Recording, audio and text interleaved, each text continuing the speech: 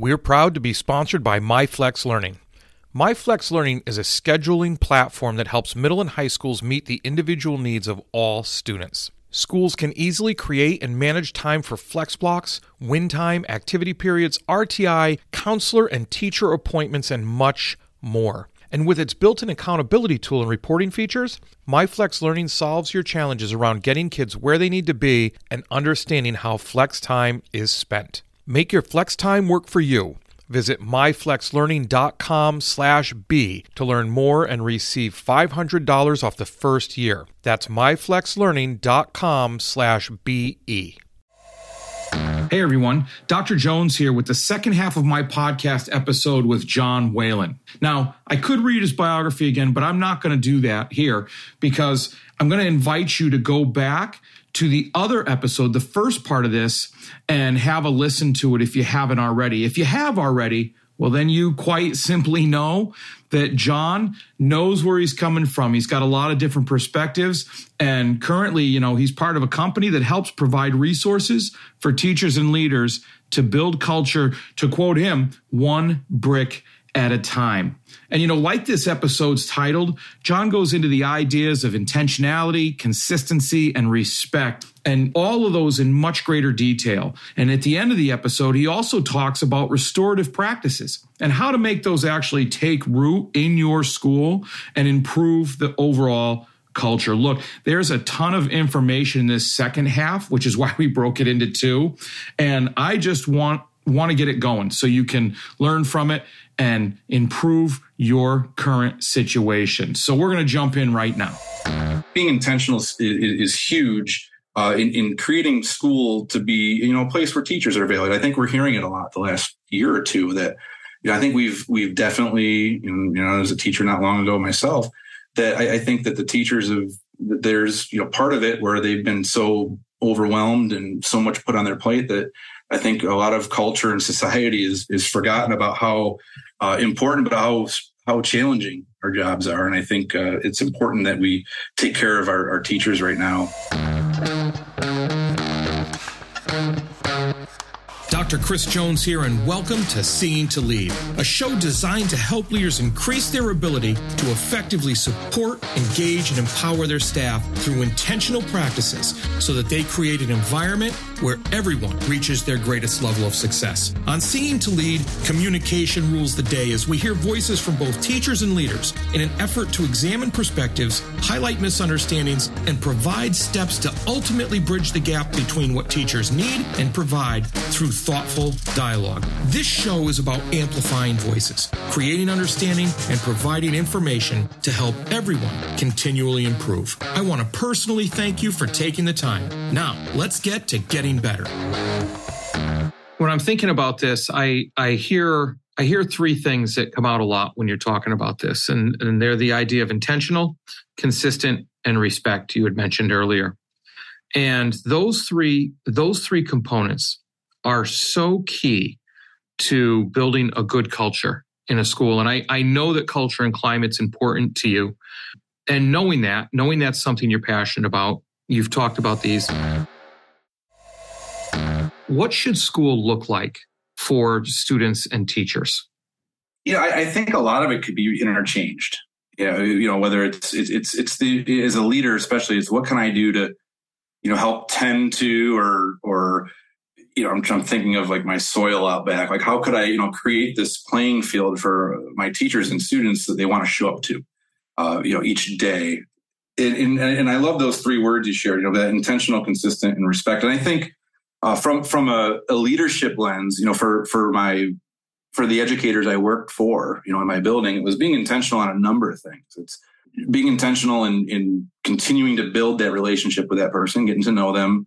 And that's not just, not just dealing with school issues, but also you're just taking some time. Hey, how's everything going? You try to learn a bit about them. I really felt at the TRA where I was the last 3 years that, I may have had some staff that didn't agree with, everything philosophically that I believed in, and I respect that greatly. But I really felt that we had some great relationships that, even if we had a lot of different opinions on things, that I always had great relationships with staff. And it was because I took, and I know they took too, the time to just get to know each other and learn about each other and learn what's important to me and what's important to you. I want to know about, your families. I want to, if you're willing to share it, or, just if you're a Bills fan or a Giants fan or hopefully not a Cowboys fan, things like that.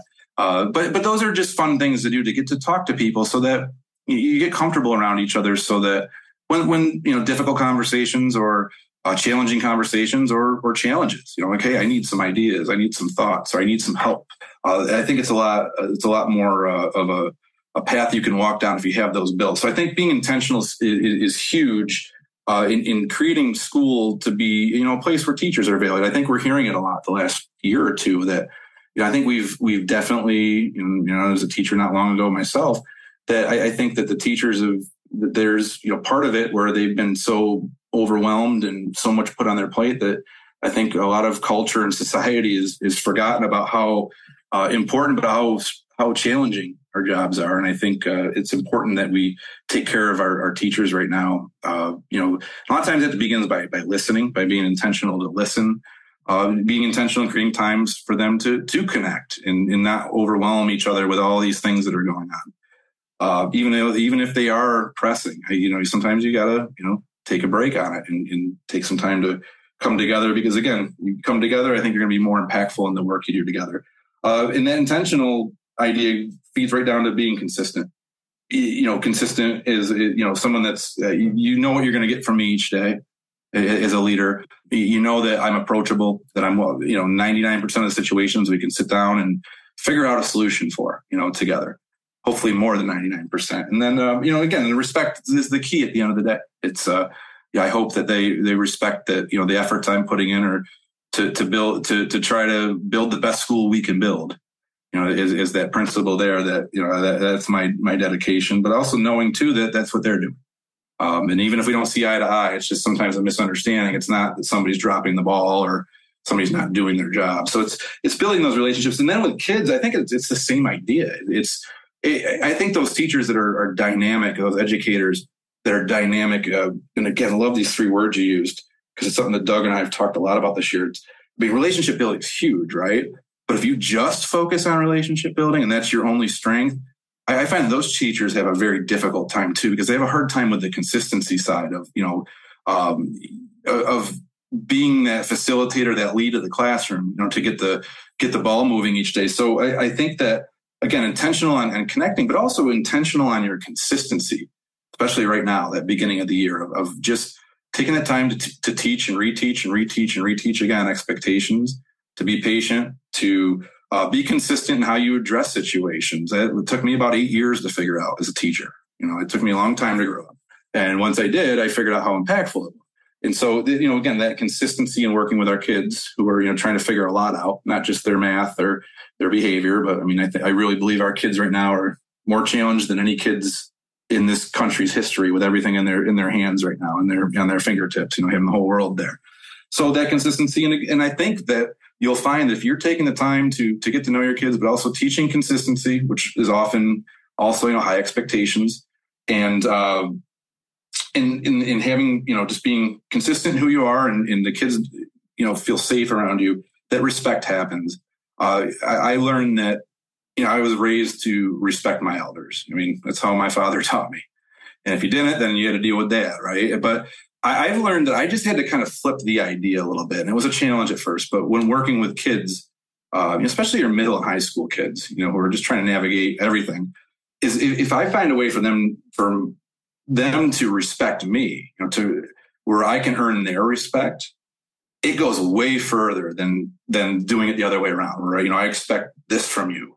It doesn't mean that you can't be like that at times, but if you just use that lens of, well, what type of a model or role model, or teaching is one of the great role model jobs you can have. Like, how can I model, being a good person and a teacher to these kids, not just in academics, but in life. And so all those work together. And I know my question's all over the place, and somewhere in there's a lot of dots that connected, but yeah, I think that's what school needs to look like. And I think school is going to change quite a bit. I think we're already seeing it. I don't think COVID was the reason why, but I think COVID has accelerated it. I think a lot has to do with digital media right now. And that's something Doug and I are really paying attention to, doing a lot of research on, is just kids have the whole world in their hands, and these are created to hook you. I mean, I'm hooked on my phone. I mean, on it way too much. And the whole idea is how do we engage our kids as educators now? And that's a whole different approach. Not fully, but I think our challenge moving forward I think these three words are still the answers: that intentionality, that consistency, and that respect. But I think moving forward, it's going to be a very different route we're going to have to take in order to get kids interested and excited about being in school and learning as educators. It's interesting that you said the whole idea, get them to engage when we're talking about the phone. And it's so important that we engage them instead of entertain them. And, that phone, while as powerful a device it is, as useful as a device it is, it's also built on entertainment. I mean, these companies hire psychologists because they know what's going to get you to look at and what's going to distract you. And before you know it, you're down a rabbit hole. So it's really important that education stays with engagement rather than entertainment. And I was really happy. I always announce myself as the proud principal of my high school because I just really am so proud of my staff. I was really proud at the idea of what we did with cell phones this year, because education is like an oil tanker and it turns, but it takes a long time to turn, and it needed to turn. And COVID was a massive wave that kind of tipped its nose the other way and got it well on its way to turning. Mm-hmm. And you can either lean into it or you can fight against it. And some districts are fighting against it, trying to get back to the way things were. Newsflash, things are never going to be the way they were, and they shouldn't be the way they were. But what we did was, in response to this cell phone issue, because there were a lot of issues, right, with attendance, students not attending school and then coming back, they didn't want to come back. They're used to using their phone whenever they wanted to, taking breaks whenever they wanted to. A lot of schools went the opposite way, pushed the pendulum all the other way, and just outlawed phones in school, period. They have to be off, they have to be away, they have to be in bags, or you can't bring them in, or you get an instant consequence. So my school decided to take the other route with this, and we haven't outlawed them. But the teachers instead, respectfully, talked to the students and said, look, when you're in the classroom, your cell phones need to be away. If I tell you you can use them, you can use them. And we have noticed a sharp decline in cell phone usage. We haven't had a problem with cell phones at all. And the teachers are very consistent, and they're intentionally consistent about it, and they're intentionally being respectful about it, realizing the grip that these cell phones have on students. Mm-hmm. And it's worked. And so I'm proud of them because they've done it this way instead of just, slam the hammer down, back to the old way. We need to gain control. Do you think, in your high school, my career as a principal, and most of my career has been at the middle school level, and the building I was in the last 3 years was 4th to 8th grade. And so you really see an interesting a spectrum, or whatever you want to call it, from 4th to 8th, totally different worlds. But I'm curious to see, because I don't know if there's an answer to this, but, do you have a better opportunity with older students to create an environment like that versus, maybe, adolescents and preteens, and as a father of a 14-year-old and a 12-year-old, and thankfully they're supposedly, I think, great with them at school. I see them at home. They're as bad as I am. I mean, I'm not modeling great either, but I'd be curious to hear your input on that. Like, with our 6th to 8th graders last year, 2 years ago, we played with the idea of letting the 8th graders use them during the cafeteria time, which in hindsight, there was a lot of issues that came from it. A lot of 8th grade behavior really with it. Stuff I might have done in 8th, prank phone calls to, like a lot of, but, there's also that component of, where kids can be harassed or bullied, and it's a silent way, in a sense, like you're not seeing it or hearing it, in the room. It's, over the Wi-Fi happening. And so, we went last year with the idea that, if it's out, especially in the classroom, that you got to put it on the teacher's desk, and, or it ends up in my office, and they get it back at the end of the day, unless it's, such a daily issue. And there were a few students where it was a huge challenge, but I don't feel like I found an answer to it over the 2 years. I think I would love to have the opportunity that you've had, but I've also talked to many leaders, around the area, and it seems like, and I saw a ton of articles on it leading into the school year about this real sharp turn to zero tolerance, basically, of having phones. And part of me agrees with that, and part of me is like what you were saying is how do we embrace this in a sense that this is going to be life moving forward? How can we teach kids to use this as a tool to learn and research versus that distraction piece? And that's, I think that's a really interesting conversation. You just, and this might be a whole other show, but you just hit where I'm at with it. When people can't see, but when you held up your phone and said, use it as a tool. So what's more productive for us to address the tool or address the behavior that's using the tool? And I think if we address the behavior, then it can actually be a tool. And, it's funny. I think back to with my two boys and, good for you with the 12 and 14-year-old. I've got a 13 and 15-year-old. We're right there. Yeah. Yeah. I remember doing things with them when they were much younger with my tools. And, I'm working on something. They want to come over and help dad. And we would have that conversation as the one started to think, like the tape measure's the neatest thing to snap out and snap back and, play around with the hammer or put their fingers in the pliers.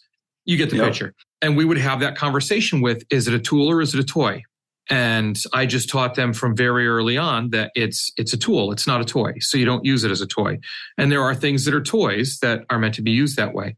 If we get students to the point where they realize the phone is both, so it's a gray area, but in school, it's a tool. If you want to take a picture of the agenda on the board, if you want to log into Google Classroom to check something, if you need to send somebody something that you have living on your phone that you couldn't print or whatever, which to be honest, we've taken away a lot of that because we've moved to one-to-one and we've got Chromebooks, so they don't really need their phones for those things. But if you let them have it as the toy outside of school, because we're not in the business of controlling behaviors outside of school, and begin to teach them the idea that there are many gray things in life that are both tools and toys, are both good and bad, depending on moderation and all that, then they're really learning to be responsible. And if they learn that different areas require a different level of respect or behavior, the educational environment requires a different level of respect across the spectrum, whether you're talking about language you use, music you listen to, whether you have your cell phone out, how you dress, anything like that. If you address that behavior instead of trying to ratchet down on the outcome, you can fix it instead of put Band-Aids on it. Because, look, we'll be stepping and fetching forever trying to keep up with the next sneaky social media thing where kids can do things on. It's the idea that we have to teach and reinforce the positive behaviors that occur so that they don't do those other things. It's that idea of efficient versus effective. Oh, there you go. Yeah. Yeah. It's funny. You were just explaining that in my math class, teaching sixth grade. Every year we get the rulers out, to do area on grid paper or on graph paper. I always found it was a fun way to introduce it.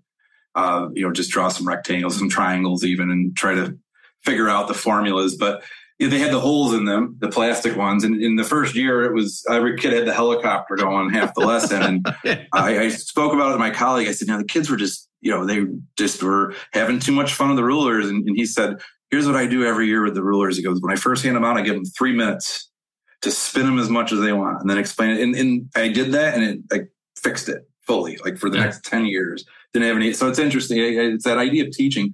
That same idea goes with discipline, really, if you think about it. Yeah. When it comes to, the majority of mistakes that happen in school or conflicts or issues, instead of, I think the words you used were, where are we here? You wrote you said something, it was almost like the one I just said, efficient versus effective, but it's, whether we're going to teach it to be a tool or a toy, it's a similar concept of, when I take a behavioral issue, am I going to try to address it with a consequence only?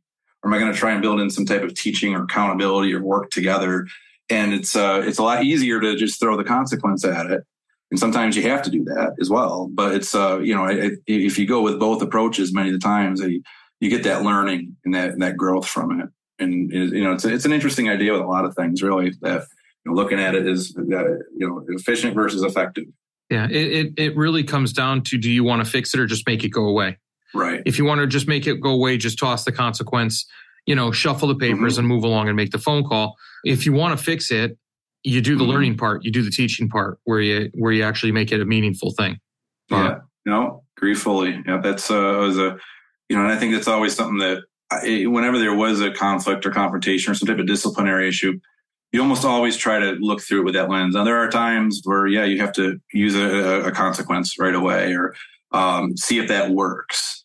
But, often you got to really think about, what's this, what do I want to teach the student? It says, I'm going from a math teacher now to a life teacher in a sense. It's, how can I get the student to reflect on what happened and begin to take accountability for it? And then from there, how can I facilitate or help the people involved come together to find a way to solve it, which is unique to that situation. It might be very different than how the next two people handle it.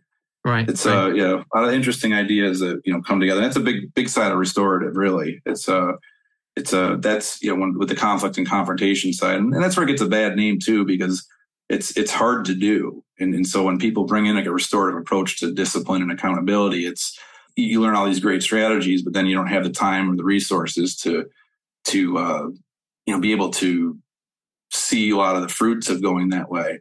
And I think if you kind of look at it as a whole, like if you take the time to build that culture and climate with connecting, on a daily basis, but then deeper in circles.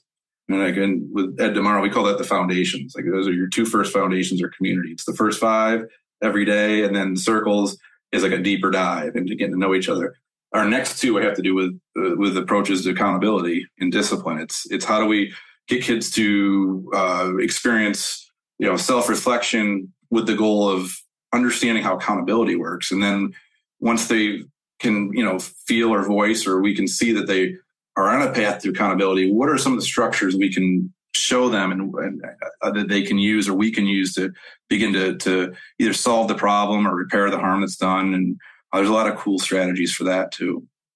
Cool. Well, but I think the big issue is a lot of schools look at that first. Yeah. Say, how do we fix our discipline? How do we fix, our numbers are through the roof, our suspensions are through the roof, or we've been flagged by the state, for having disproportionate rates or, in any area.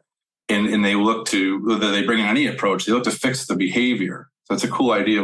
They look to, how do we fix that behavior instead of how do we fix the whole environment, so that those behaviors, they're going to happen regardless. It's life. But if we can create that culture and climate where we can handle those situations, a lot of times in our own classroom or in our offices, and they buy into us and they know they've gotten to know us, they have a great opportunity to solve them. But what I found is schools that invest in the idea of focusing on the community side, the culture and climate side, proactively see authentic drops, not overnight, but right. Over a gradual drop, that brick by brick idea. Yeah, because that's not how things are done here. When you see that right. Bad behavior, it's and I've seen a couple of students talking to other students actually where they say, "Hey, we don't act like that here," and there's nothing more powerful than a student saying that to another student. So that's huge.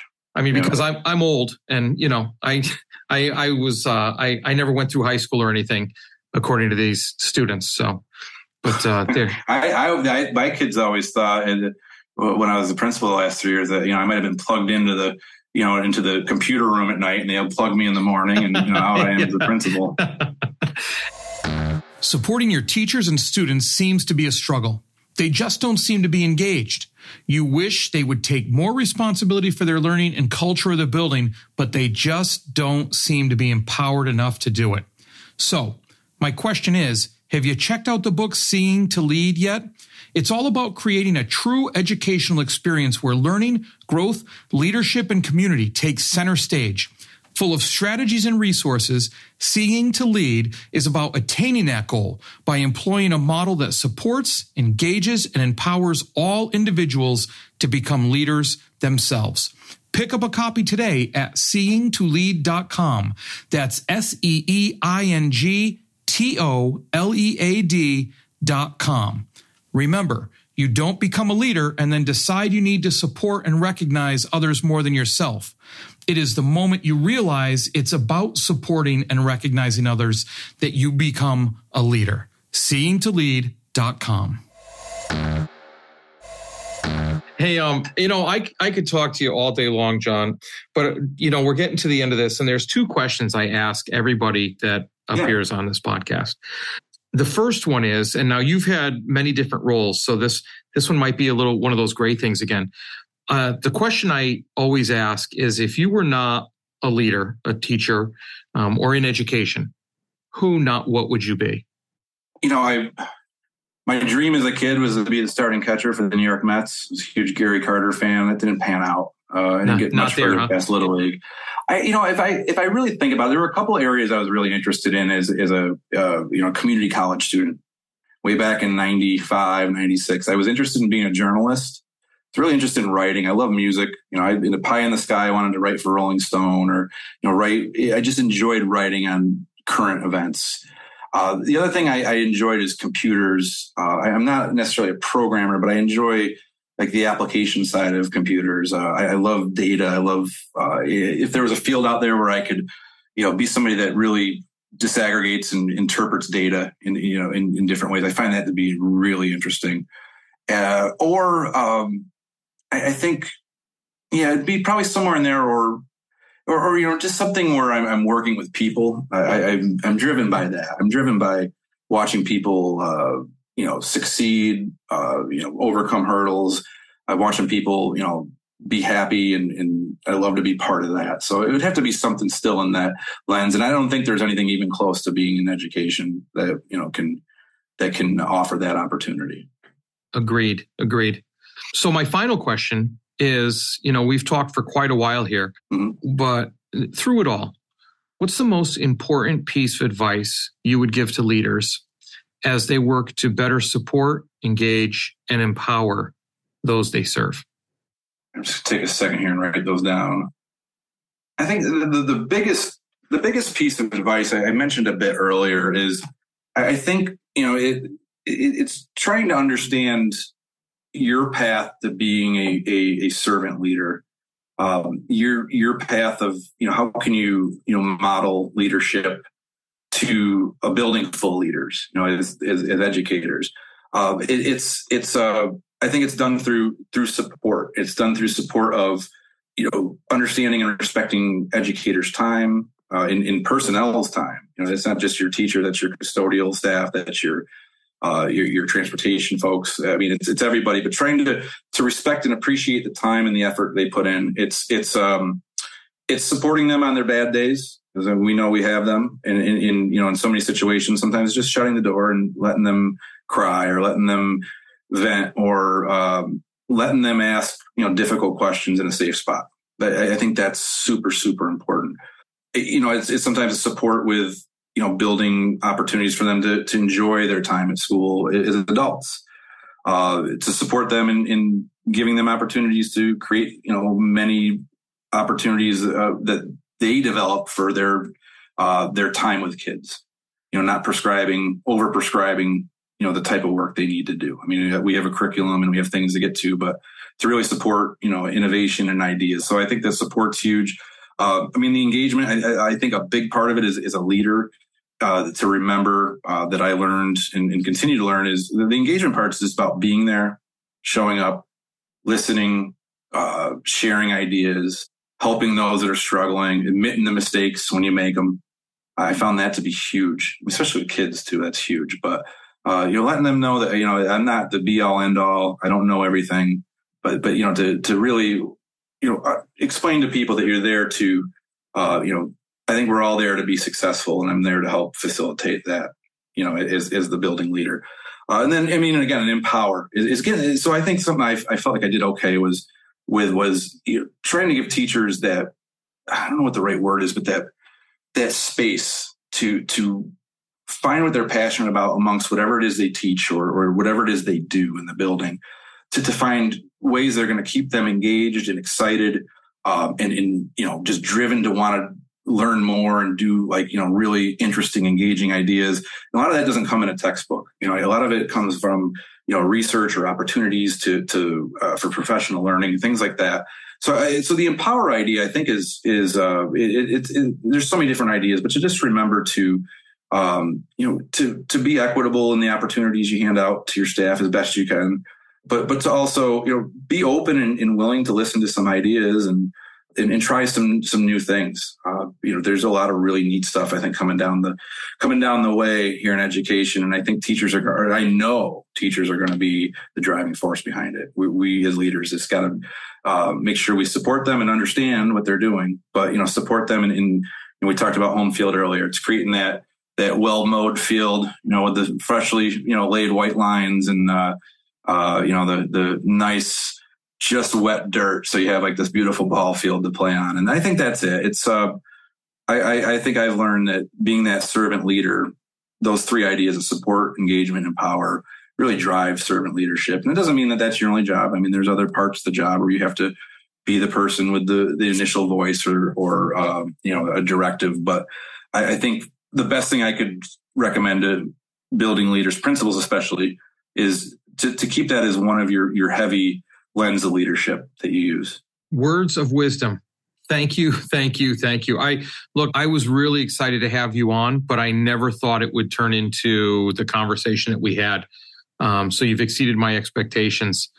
Thank you. By far. Look, people are going to want to get in touch with you, especially, with your first 5 and the different work you're doing in your book. So what's the best way to get in contact with you? So I think the easiest way, because it ultimately, any inquiry or submission you put on our website will come to Doug or I, and we address them on a daily basis. Is if you go to edtomorrow.com, it's just edtomorrow.com, and you'll see once you load the website, out of your menu options at the top, there's if you're interested in the first 5, which I really recommend to everybody, it's totally free. There's no strings attached. We don't share your information with anybody. We aren't, the only thing we'll ever ask of you outside of hoping that you use it is to give us some feedback once or twice a year. We do send a couple surveys out just to help us use their feedback to help us build, better things for them. What we love about that is it takes all that planning off their plate, because the teachers have so much on their plate right now. And this is so important, but we can't continue to pile things up on it. And so that's the whole idea of giving this. But to get the first 5, you go to Ed Tomorrow, you'll see right in the menu, there's a first 5 option. When you click on it, it gives you some, a quick synopsis of what it is. There's a YouTube video we made just explaining it. There's a couple pictures of those 9 different activities that you might see each day, but there's a button that says sign up here, and that'll take you to a sign up form. And once you sign up, you should begin receiving it the next day at 7 a.m. Eastern.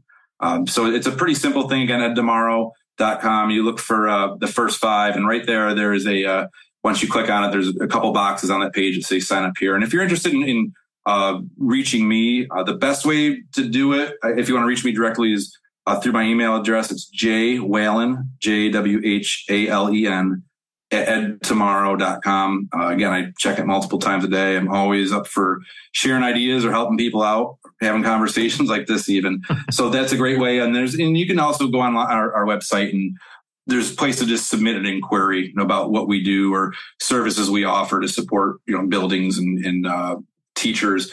And if you submit one of those, there's an option for other, and you can just, write a quick note or something. And again, the website's a nice resource for just explaining some of the work we do and our foundations and what we do and who we are. Awesome. And there's information on there to get the book, but I got to check with the publishers, great folks at Ed 311 out of Austin, Texas. But we were going to hold off on printing a new, we did sell out of our last print of Classroom Circles about 2 months ago. And I'm glad we talked about it today. So I got to get a hold of my friend Ambrose, who's in charge over there, and see if we're going to either print out some more. My hope is to get the second edition done here. I would love to by the end of the calendar year. That would be. I need about 2 weeks of after school time to focus on it, which my wife might not be the most excited about, but she's also pushing me to get it done. So, but yeah, if you want to learn more about that too, that's under the Circles section. You can learn a little bit more about Circles, and there's some great video on there with Doug leading Circles at Mesquite High School, massive high school outside of Dallas. And then there's some information on there about just facilitating, and there's a link to the book and information about that. Perfect. Again, I can't thank you enough. This has been a great conversation, and I look forward to staying in touch with you and seeing. Please, I would love that. You shared so many, the way you organize your thoughts and ideas, and my paper's covered with just. I'm gonna have to interpret this myself later because I'm all over the place. But I really, really enjoyed getting to talk to you. I think it we could probably talk for about 6 more hours just about ideas. And I would really value that. So hopefully this isn't the last time we speak. And maybe next time I come up through the Massachusetts way on the way to visit my sister, I can, I don't know if it's anywhere near there, we can cross paths that way. All right. We'll see what we can do. And maybe on my next trip out to Olean, I can detour a little bit. Yeah, no, it's the Binghamton area, the Triple Cities is a really, really neat, we feel an up and coming area, after many years of trying to wade through, we were a huge manufacturing area. So I think we've had a number of years of struggle here, but we're starting to see some light and we're excited about our future here. Excellent. Well, thank you. Yeah, thank you. Well, that's a wrap, but not the end. Next step, be sure to take action on something you heard here today. Thanks for listening to the Seen to Lead podcast. If you'd like to connect for any reason, email me at drchrisSJ@gmail.com or catch me on Twitter at Dr. C.S. Jones. If you've gotten any value from the Seen to Lead podcast, you can help me and other leaders create a world-class environment through a teacher-centric approach by subscribing to the show, leaving an honest rating and review, and sharing this episode on social media with your most valuable takeaway. Learn more at drcsjones.blog. Continue to improve and go have a successful week.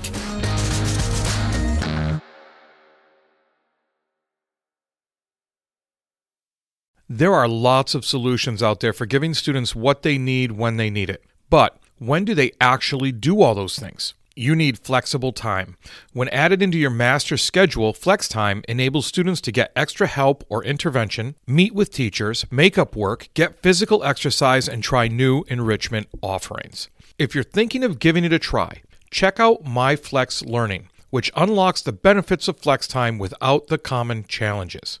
Its intuitive design and SIS integration makes implementation and training a breeze. Make your Flex Time work for you. Visit myflexlearning.com/B to learn more and receive $500 off your first year. That's myflexlearning.com/BE.